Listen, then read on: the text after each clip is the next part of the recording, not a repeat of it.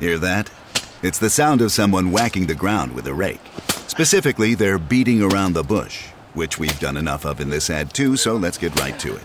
The new Moneymaker scratch-off from the Ohio Lottery doesn't beat around the bush. Money Maker. Play the game and you could win money, up to $2 million. With more than $88 million in prizes, ranging from $50 to $500, Moneymaker cuts right to the cash. Lottery players are subject to Ohio laws and commission regulations. Play responsibly. It feels like we're all being told to go on this diet, take that supplement. Ozempic will give you depression, but you know what'll cure that? Weed. Or you could try to balance your hormones. At Science Versus, we're like, what the is going on? Forget the crap online and listen to Science Versus. Just the facts. Oh, and a bunch of stupid jokes. What is a ghost's favorite fruit? Blueberries. That's Science VS. New season out on Spotify soon. Due to the graphic nature of this woman's crimes, listener discretion is advised. This episode includes discussions of death, shipwrecks, and smuggling that some people may find offensive.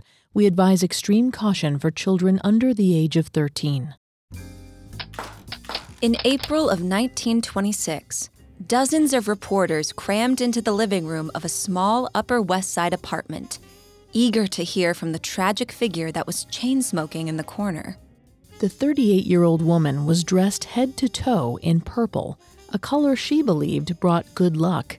The dark circles under her eyes made her look weary, as if years of hard living had finally caught up with her. Gertrude Lythgoe, the infamous queen of the bootleggers, had been entertaining the press with tales of her adventures in the illegal rum trade for the last 3 years. But today, Gertrude prepared to tell her wildest story yet. She took the jade cigarette holder away from her lips and made a shocking announcement. She was quitting the liquor business that had made her millions. When reporters asked her why she was walking away from the trade that made her famous, she gave a surprising reply. It was the only way for the rum queen to rid herself of a supernatural curse.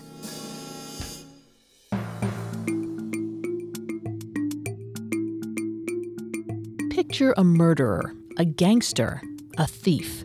Did you picture a woman? We didn't think so. Society associates men with dangerous crimes. But what happens when the perpetrator is female? Every Wednesday, we examine the psychology, motivations, and atrocities of female criminals. Hi, I'm Sammy Nye. And I'm Vanessa Richardson. And you're listening to Female Criminals, a Parcast original. This week, we're continuing our discussion of Gertrude Lythgoe's reign as the queen of the booze buccaneers during the Prohibition era. At Parcast, we're grateful for you, our listeners. You allow us to do what we love. Let us know how we're doing. Reach out on Facebook and Instagram at Parcast and Twitter at Parcast Network. And if you enjoyed today's episode, the best way to help us is to leave a 5-star review wherever you're listening. It really does help. We also now have merchandise. Head to parcast.com/merch for more information. Last week, we covered Gertrude Lythgoe's difficult childhood and how those early experiences drove her to pursue a life of adventure and independence. In 1921, Gertrude moved to the Bahamas to represent a British import-export firm. Free from prohibition laws, she was one of many alcohol wholesalers who sold to rum runners. The runners then smuggled the contraband into the United States. However, Gertrude faced pushback from the other exclusively male wholesalers. Her competitors bribed the rum runners, telling them not to purchase any of Gertrude's product. She was forced to get creative. If the runners wouldn't bring her liquor to the people, Gertrude would have to sail it there herself. She loaded her cargo onto Captain Bill McCoy's schooner, the Arethusa, in the summer of 1923, and headed for Rum Row to sell her wares. In this week's episode, we'll detail Gertrude's time in Rum Row and how she earned the respect of the men who ran the liquor trade and the adoration of the international press. We'll also discover how a shipwreck, a false arrest, and a publicized trial brought about the downfall of the Bahama Queen. On July 11th, 1923, the Arethusa arrived at Rum Row after 6 days at sea. Rum Row was the nickname used by both rum runners and the Coast Guard for the line of alcohol-laden ships that docked just outside the maritime limits of U.S. law enforcement, 3 miles off the coast of Atlantic City, New Jersey. The vessels acted as floating liquor stores for those who were brave enough to sail past the Coast Guard and smuggle the goods onto dry land. And they carried much more than rum. Smugglers dealt contraband scotch, rye, gin, bourbon, champagne, and brandy. Rum Row wasn't considered a suitable place for a lady like Gertrude. The boats were often targeted by hijackers and thieves. Captains like Bill had to be fully armed in order to protect their precious cargo. Larger ships that were financed by mobsters, like Big Bill Dwyer and Charles Lucky Luciano, featured happy hours, live music, and dancing. Call girls frequently sailed out to Rum Row, where they could charge double the price for their services. Before we talk about psychology, just a quick disclaimer. Vanessa is not a licensed psychologist or psychiatrist, but she has done a lot of research for this show. Thanks, Sammy. The forbidden fruit effect is the idea that forbidden substances, like alcohol, are actually more attractive to people because of their illicit status. Robert J. McCune, professor of law and psychology at Stanford University, pointed out that the forbidden fruit effect is an illustration of the principle of scarcity. Humans associate scarcity with quality, so when something is restricted, we desire it even more. Those who supported prohibition laws thought they were putting an end to immorality. In reality, crime flourished like never before. Thanks to Bill McCoy, the crew members of the Arethusa were safe from most of Rum Row's temptations. Bill was a strict teetotaler and forbade his men from drinking while they were on board. He also made sure that they didn't associate with the larger party boats, as he felt it was safer to keep to themselves. In her memoir, Gertrude described how the buyers arrived at Rum Row. Quote, "Each evening at about 5 o'clock, we would search the horizon through the binoculars for the little speedboats. To me, they resembled little skimming bugs with white spray wings, speeding towards us on the water." Buyers in motorboats docked alongside the Arethusa, where they could read the posted signs that advertised Bill's liquor and prices. Once the buyers came aboard, they were taken to Bill's cabin, where they could try samples and negotiate a deal. While they were docked in Rum Row, no one on the Arethusa used their real names. Bill went by Captain Mac, and Gertrude used the nickname she had been given during her San Francisco days, Cleo. Gertrude recounted a night where a suspicious man came aboard. He was by himself, which was unusual. Buyers usually came in small groups or pairs, as it was dangerous to sail to Rum Row alone. She also noted that he seemed too choosy and wouldn't commit to buying anything, even after trying multiple samples. As he wasted time, Gertrude realized that there were no guns currently on deck. She alerted Bill, who made up an excuse to go down below. When he returned, he was holding as many guns as he could carry. As soon as the stranger saw the ammunition, he made his excuses and left. They never saw him again, which proved to Gertrude that he was not a regular buyer and had been inspecting the ships along Rum Row to mark them for his hijackers. The ship's cash box often held as much as $100,000, the equivalent of about $1.5 million today. This large amount of cash was a huge target for the thugs that frequently targeted the ships on Rum Row. Bill hid the safe in his cabin, where his dog, a 130-pound Newfoundland named Old Faithful, stood guard. Old Faithful had been with Bill since he was a puppy. The inseparable pair initially shared a single bed in the captain's quarters. When the dog got bigger, Bill built a second bed so Old Faithful didn't have to sleep on the floor. One time, Bill decided to stay ashore in a hotel, leaving Old Faithful on the boat. In the morning, a hotel worker poked his head into Bill's room and asked if he owned a big black dog. Old Faithful had swum ashore and lay under Bill's window all night. Bill had the utmost faith in his canine companion. He once explained that if anyone tried to touch the safe while Old Faithful was aboard, the thief would have to kill or be killed. Bill McCoy also had a way to safely send deposits of cash ashore while he was docked in Rum Row. Ben McCoy, Bill's brother, was stationed on land in Atlantic City. Every few days, he'd take his boat out to meet the Arethusa, bringing fresh water, fruit, and soft drinks for the crew.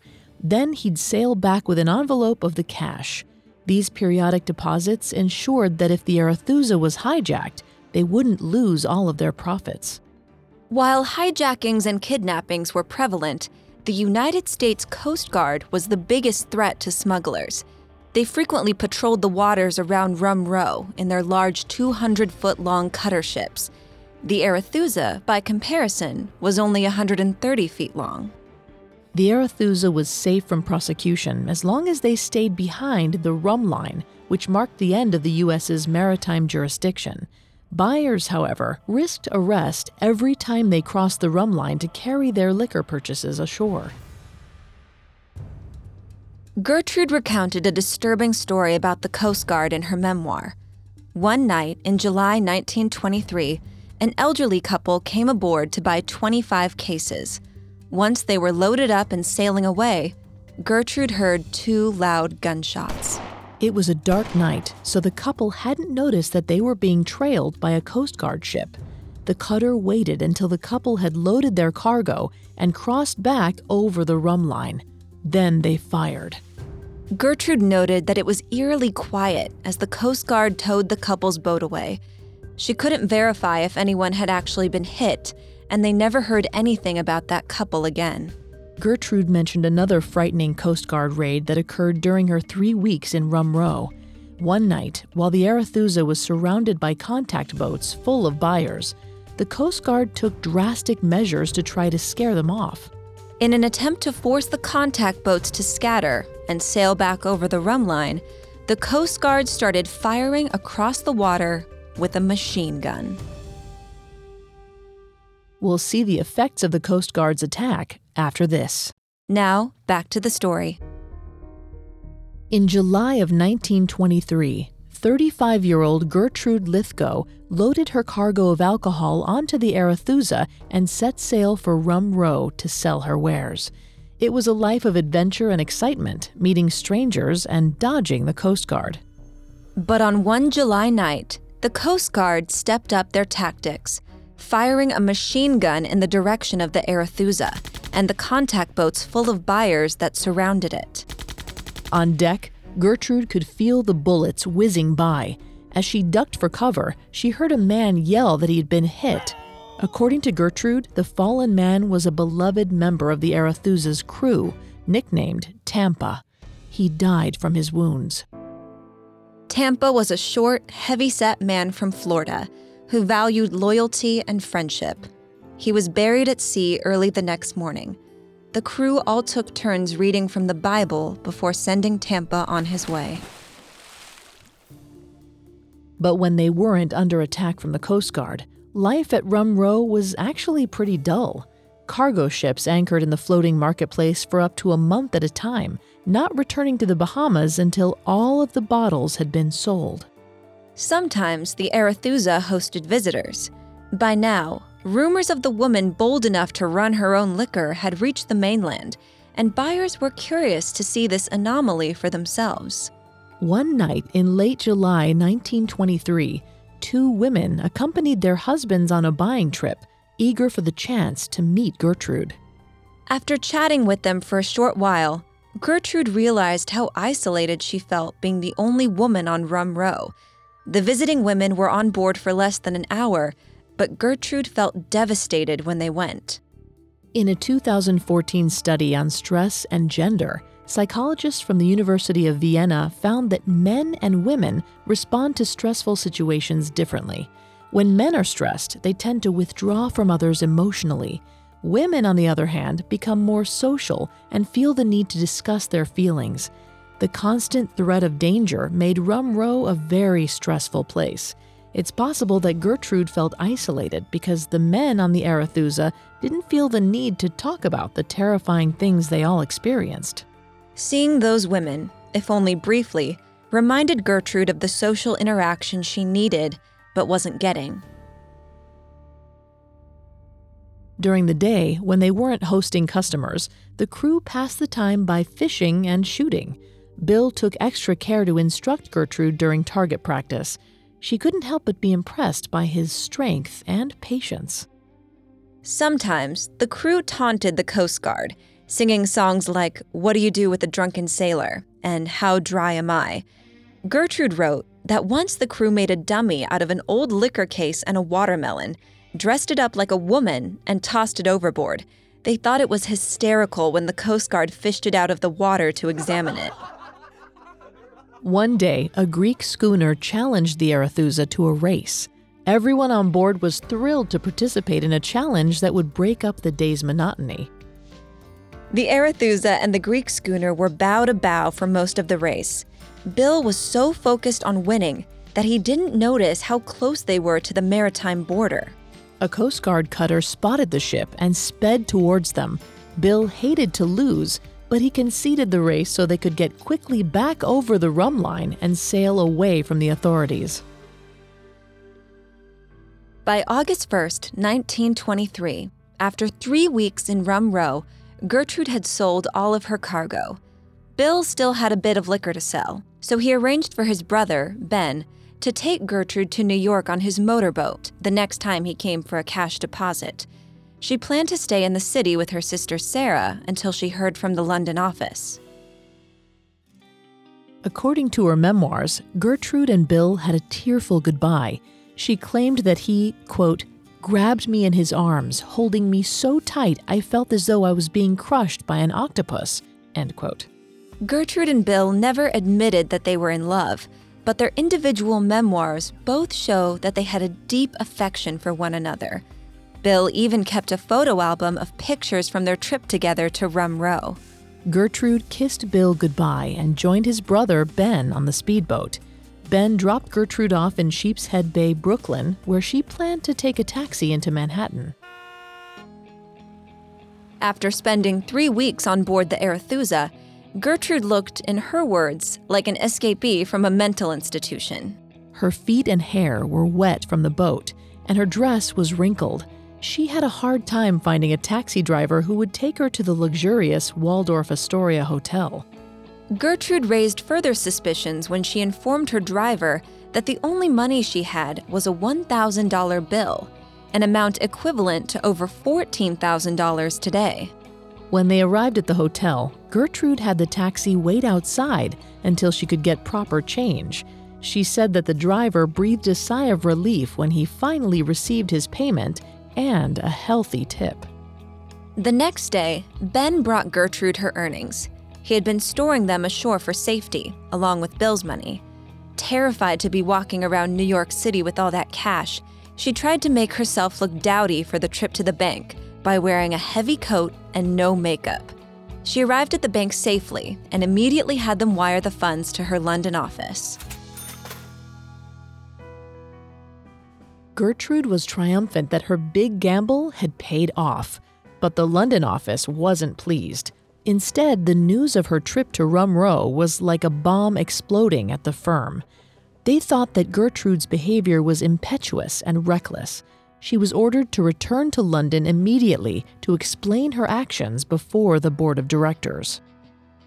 Gertrude was nervous as she booked her passage to London on the SS Leviathan. She had felt so sure that the firm would praise her for her courage, but now it seemed like she was in danger of getting fired. After a year of adventure, Gertrude didn't want to go back to secretarial work.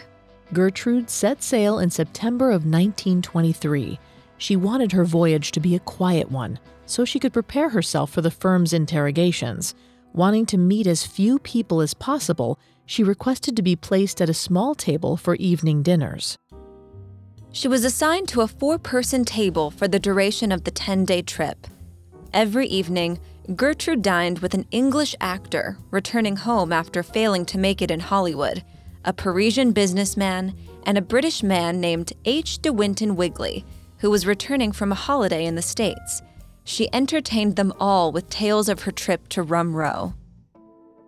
Once she reached London, Gertrude gave the firm's board of directors a full account of her work in the Bahamas. She explained to her superiors how the other liquor wholesalers on the island had tried to freeze her out of the business. Her impetuous trip to Rum Row was a risk she needed to take in order to make them a profit. After Gertrude's speech, the board of directors was impressed with her bravery and devotion to the company. To reward her service, they gave Gertrude 500 stock shares and a percentage of the liquor profits.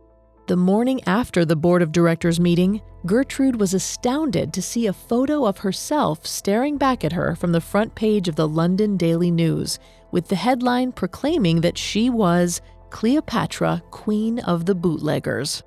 Gertrude said that she was extremely upset by all the publicity. After seeing the headlines, the London office ordered her to end her trip early and return to Nassau. This was only the first in a series of articles written by H. de Winton Wigley, one of Gertrude's dinner companions on her transatlantic trip. When she regaled him with her stories, he had failed to mention that he was a British Secret Service agent and a journalist for the London Daily News. The series was later published as a book called With the Whiskey Smugglers. Gertrude was given a Queen's welcome when she arrived back in the Bahamas in October of 1923. Her successful trip to Rum Row proved that she was willing to do whatever it took to sell her liquor. By making that seemingly impossible journey, she gained the respect of the bootleggers who previously snubbed her. Back at the Lucerne Hotel, the bartender gave a round of free drinks in honor of Gertrude's return. Everyone made toasts hailing Queen Cleo. Mother, the Lucerne's gray-haired proprietress, gifted Gertrude with a suite on the ground floor that could be used as her own private parlor. This became known as the throne room. One person was noticeably absent from Gertrude's homecoming celebrations: her business partner, a fuddy-duddy Englishman everyone on the island called the Duke. A brother of one of the firm's senior partners, the Duke had always been a lazy and often silly co-worker. According to the island's gossips, the Duke faced mass ridicule for allowing a woman to make such a dangerous voyage by herself while he stayed in the comfort of his office and played bridge. It was impossible for the Duke to go anywhere in Nassau without being reminded of what a cad he was, so he fled to Cuba. 2 weeks after her arrival in Nassau, Gertrude took it upon herself to go and retrieve him. In late October 1923, Gertrude found the Duke in Havana. He had put himself up in great style at the Plaza Hotel. As they caught up on business matters, the Duke delivered some troubling news. He had negotiated a deal to furnish 1,000 cases of whiskey to smugglers headed for New Orleans on a ship called the Gladys Thornburn, but he hadn't received any money up front. That amount of whiskey would have been worth around $50,000 in 1923, the equivalent of over $730,000 today. The Duke explained that he had met two sailors named Fred Young and Buddy LaRocca, who chartered a schooner for the trip.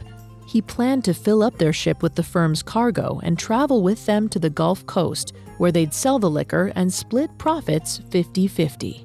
He assured Gertrude that the men were honest and she had nothing to fear, as he would be on the ship with the cargo, just as she had been on the Arethusa with hers. But Gertrude saw through the arrangement immediately. Without a down payment, there would be nothing to keep the men from stealing the goods and keeping all the profit for themselves. Gertrude tried to put a stop to the deal, racing down to the docks to stop the loading, but she was too late. The schooner, filled with the firm's merchandise, had already set sail. Furious, Gertrude ordered the Duke on a passenger boat to New Orleans. Hopefully he'd be able to catch up with the bootleggers and reclaim the stock before everything was lost. Weeks turned into months, and soon Gertrude was receiving letters from the Duke's family, who also hadn't heard from him. By early 1924, everyone assumed that once he had met up with the corrupt bootleggers, he'd been fed to the sharks. Eventually, a story reached Gertrude about two bootleggers who stole 1,000 cases of British whiskey and smuggled them into New Orleans. The goods had been diluted with water and sold with different labels. The Duke, afraid to face the wrath of Gertrude and the firm, was hiding out in a dilapidated apartment in New Orleans. Gertrude was obviously upset over the loss of the goods, but was determined to work hard and recoup her losses without the interference of the Duke. But she found her business was often interrupted by her growing fame from De Winton's book With the Whiskey Smugglers. In Nassau, Gertrude was a full-blown celebrity. She was inundated with hundreds of fan letters. She received love letters and marriage proposals. Others wanted to borrow money or invite her to their birthday parties. Nassau became a stop for cruise ships, and soon Gertrude was mobbed by tourists eager for a glimpse of the Bahama Queen. She started carrying a parasol with her to shield herself from people's cameras. Gertrude claimed she hated the attention. However, she also consented to a photo shoot in the summer of 1924 with a photographer who was visiting the island from Washington, D.C. She allowed him to take portraits of her in a swimsuit on the beach, and within days, these photos were published in newspapers with the caption, "Empress of the Bootleggers." According to a 2009 study published in the Journal of Phenomenological Psychology, love-hate is the first step in the 4 stages of fame. Study participants, who were all considered celebrities at some point in their lives, admitted that there was a guilty pleasure associated with the thrill of being admired. They loved the attention, then hated themselves for loving it. This love-hate theory could explain why Gertrude vacillated between embracing the press and hiding from them.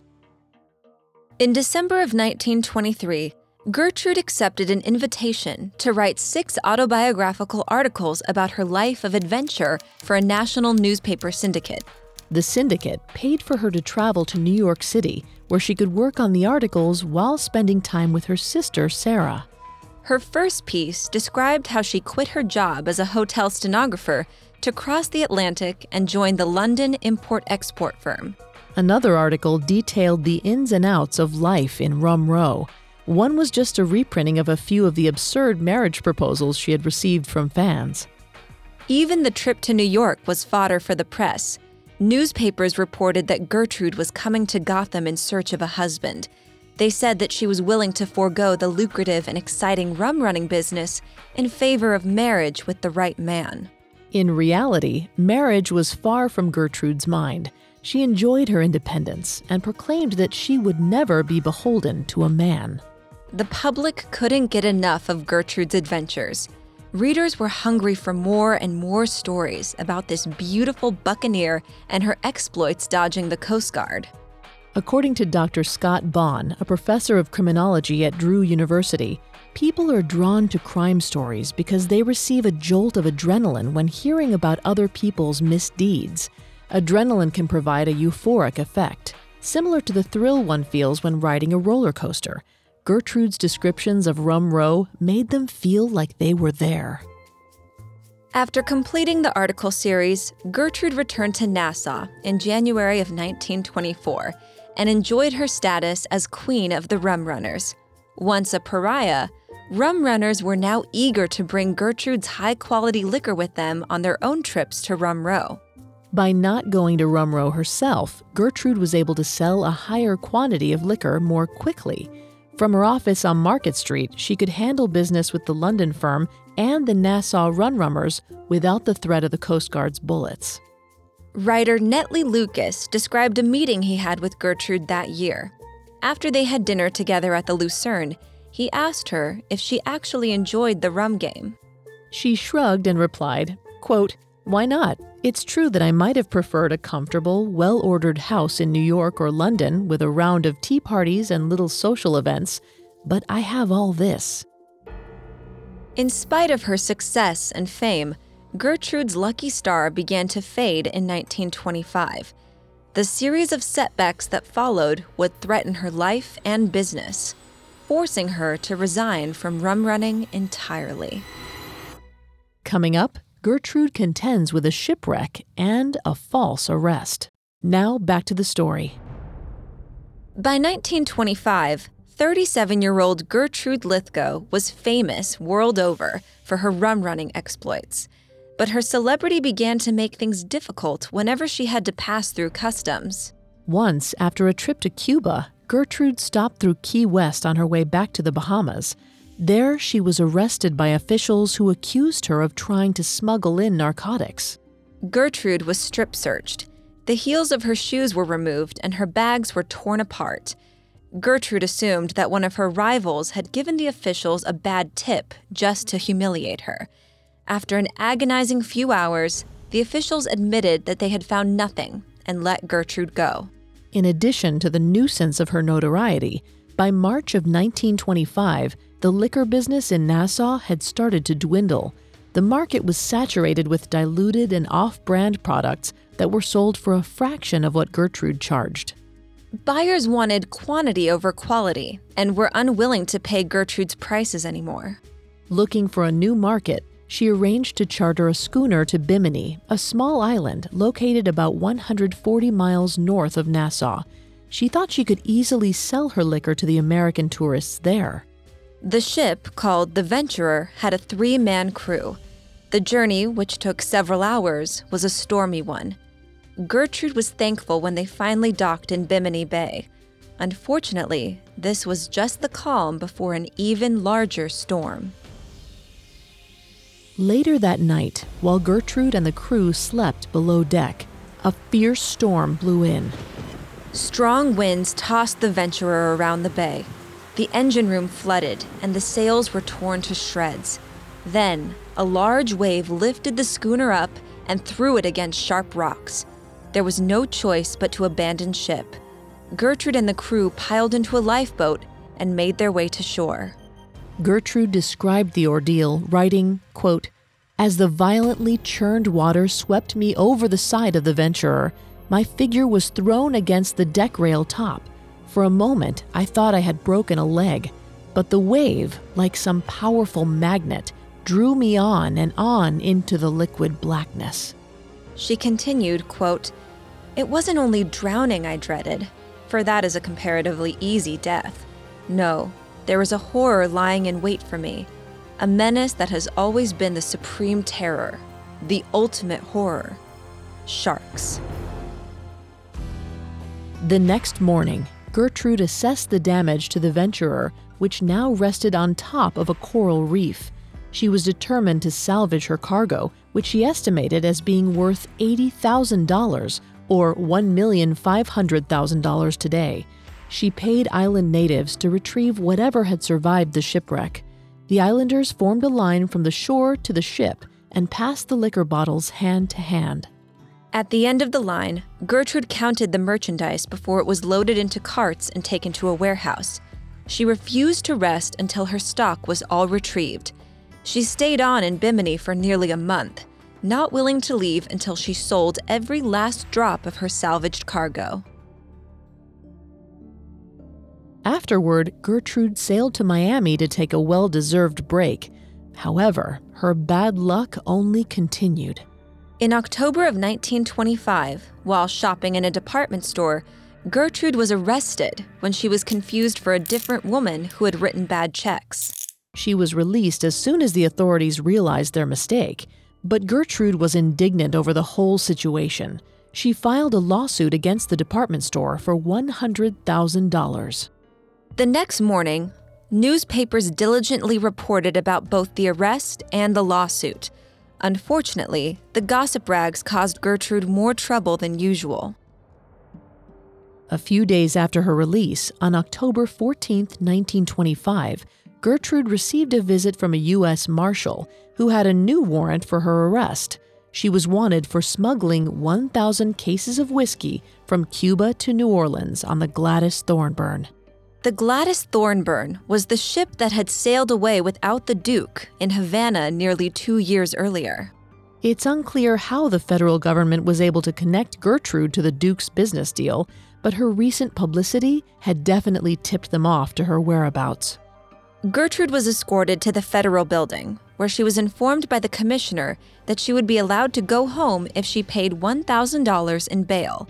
He told Gertrude that he hoped she would be able to make the payment, as jail was hardly a place for a white woman. She paid the bail and returned home, where she was to stay until extradition papers arrived from New Orleans. Gertrude was angry when she heard newsboys yelling about her arrest. According to her memoirs, she shuddered when she heard and felt like slapping them. 1 week later, a deputy marshal arrived to escort Gertrude to New Orleans for trial. The marshal's wife also accompanied them, and they all shared a compartment on the evening train to New Orleans. The marshal's wife was instructed to watch Gertrude closely, and she took the job very seriously. Gertrude lamented that the woman never took her eyes off of her, even when she was washing. As the train neared Biloxi, Mississippi, about 100 miles away from their final destination, the marshal noticed that a trio of men kept walking past their compartment. Gertrude heard one of them mutter, "There's the Queen now." No one knew who these strangers were, but the marshal suspected that they were either reporters, kidnappers, or assassins. Uneasy with their presence, the marshal immediately sent a telegram to New Orleans to ask how he should handle the situation. When the marshal received his response from his superiors in New Orleans, there was suddenly a flurry of activity. Gertrude was told to gather her things, as they would be making an emergency stop and getting off the train early. As Gertrude stepped off the train, she saw 2 policemen waiting for her. They grabbed hold of her arms and threw a blanket over her head, apparently in an attempt to shield her from the gathered reporters and photographers. The men led her into a waiting car that would drive her the rest of the way to New Orleans. On the drive, Gertrude learned that the 3 men on the train had been planning to kidnap her away from the authorities.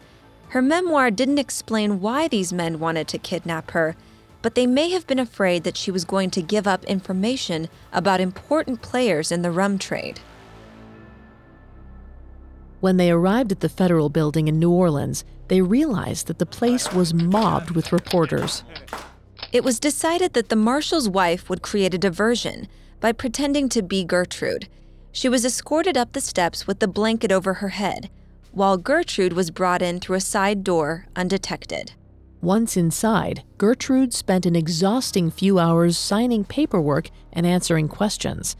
Eventually, she was allowed to go to a nearby hotel where she shared a room with the marshal's hawk-eyed wife. At 10 o'clock the next morning, Gertrude appeared before the Assistant United States Attorney General. She explained how the Duke had made the deal behind her back and how she had tried to stop the shipment as soon as she learned of it. As she had made no money from the deal, she was essentially a victim. Gertrude spent the whole day repeating her story to various officials and giving interviews to the press. She was exhausted by the time the verdict was given later that afternoon. The Assistant Attorney General agreed to release her as long as she came back to testify against the Duke during his trial. The Duke went on trial in early December of 1925, about 7 weeks after Gertrude's arrest. She claimed that, when she saw the Duke being escorted past her in the courthouse, she tried to slap him. Gertrude was taken to a private holding room to cool off before testifying. Gertrude was on the witness stand for 2 hours before the judge recessed for lunch. When she was escorted out of the courthouse by 2 federal agents, a reporter ran up and tried to snap a photo. One of the agents knocked the camera out of his hand, and the man retaliated by punching the agent in the face. Soon, a fight broke out, and Gertrude was immediately brought back into the courthouse. She never got any lunch. A verdict was reached on December 9, 1925. Only one man, Fred Young, was convicted. The other sailor and the Duke were free to go. Gertrude had promised herself before the trial that if she survived the ordeal unscathed, she would quit the liquor business entirely. Both the shipwreck of the Venturer and the arrest convinced Gertrude that it was time to find more legitimate work. The firm, who had done nothing to help Gertrude while she was being held in New Orleans, would have to find a replacement. Gertrude returned to Nassau only to retrieve her things and say her goodbyes. As she sailed away from the island for the last time, the British flag was lowered to half-mast in her honor. She was touched by the tribute, especially after she had worked so hard to gain everyone's respect. Gertrude Lythgoe returned to New York City and stayed with her sister, Sarah, while she tried to figure out her next steps. She had originally booked herself into the Waldorf Astoria, but reporters kept showing up at her door. She was eager to put her rum-running days behind her, but the press still tormented her. According to Dr. Cristina Villarreal, a person's natural response to intense scrutiny is increased self-consciousness and paranoia. Many celebrities grow to feel resentful of the spotlight, and many act out because they feel suffocated by their public image. To get the press to leave her alone, Gertrude decided to tell them one final story about the Bahama Queen, one that was so outlandish it would destroy her credibility. In April of 1926, 38-year-old Gertrude held a press conference in the Upper West Side apartment she shared with her sister, Sarah. The reporters, who were expecting the beautiful queen of the bootleggers to be living in luxury, were surprised by what they found. Gertrude sat in a corner, chain-smoking, and nervously looking out the window, constantly checking for someone. She was dressed entirely in purple and told the press that it was to protect her from bad juju. She told them that she was a nervous wreck and undoubtedly cursed. A jinx had been following her for the last year, causing bad luck. Ever since the shipwreck in Bimini, she was a shell of a woman, plagued by anxieties over the horrors that may come.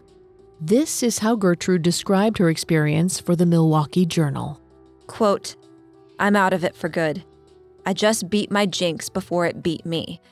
It was terrible to watch it coming. I saw the signs from the time I left Nassau with my last cargo in 1925. I wasn't on a rum-running deal at that time.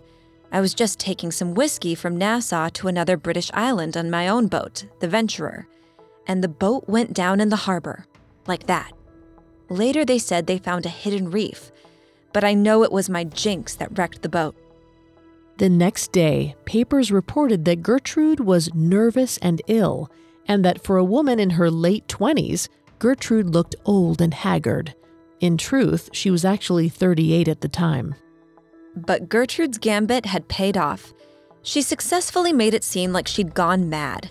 After 1926, the Queen never made another headline again, and she spent the next 20 years putting her rum-running days behind her. But she never stopped thinking about Captain Bill McCoy. They hadn't been in contact since Gertrude had left the Arethusa in 1923. In 1946, then 58-year-old Gertrude was visiting some friends in Boston when she learned that 69-year-old Bill was docked in nearby Gloucester, Massachusetts. Bill was retired and enjoyed sailing his yacht up and down the East Coast. She immediately wrote to him to expect a visit from her. In her memoir, Gertrude wrote a very cinematic reunion. Too afraid to climb onto his boat in her high heels, she claimed that Bill lifted her in his arms as he covered her with kisses. They spent a lovely day together, picnicking on the deck of his yacht and reminiscing. As she got ready to catch her train back to Boston, Bill asked her to stay with him. They could spend their golden years together, sailing around the world. But she refused his spontaneous invitation. Even at 58, Gertrude wasn't ready to settle down. She promised to someday meet him in Miami, where they'd take a trip together to the South Seas. That vacation never happened. Bill died of a heart attack on his boat, the Blue Lagoon, in Stuart, Florida, on December 30th, 1948. He was 71. Gertrude spent her post-Nassau years in Detroit, Michigan, with her sister Sarah. Always the enterprising businesswoman, she ran a successful car rental business for 25 years. She passed away in Los Angeles in June of 1974 at the age of 86. One of the most prevailing symbols of the 1920s is the flapper. Young, independent women who disregarded their parents' Victorian ideals in favor of dancing and fun. No one embodied the Jazz Age spirit quite like Gertrude Lythgoe.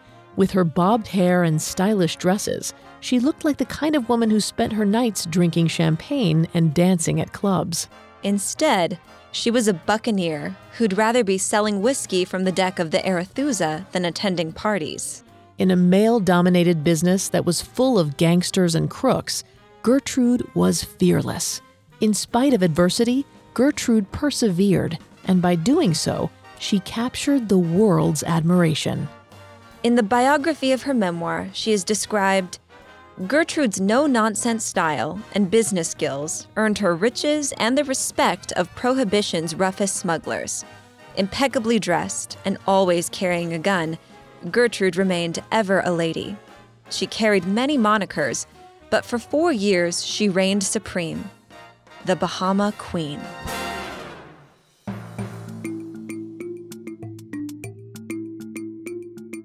Thanks again for tuning in to Female Criminals. We'll be back on Wednesday with a new episode. You can find more episodes of Female Criminals, as well as all of Parcast's other shows, on Spotify or your favorite podcast directory. Several of you have asked how to help us. If you enjoy the show, the best way to help is to leave a 5-star review. And don't forget to follow us on Facebook and Instagram at Parcast and Twitter at Parcast Network. We'll see you next time. Female Criminals was created by Max Cutler, is a production of Cutler Media, and is part of the Parcast Network. It is produced by Max and Ron Cutler, with sound design by Andy Waits, production assistance by Ron Shapiro and Paul Liebeskind, additional production assistance by Maggie Admire. Female Criminals is written by Kate McKeer and stars Sammy Nye and Vanessa Richardson.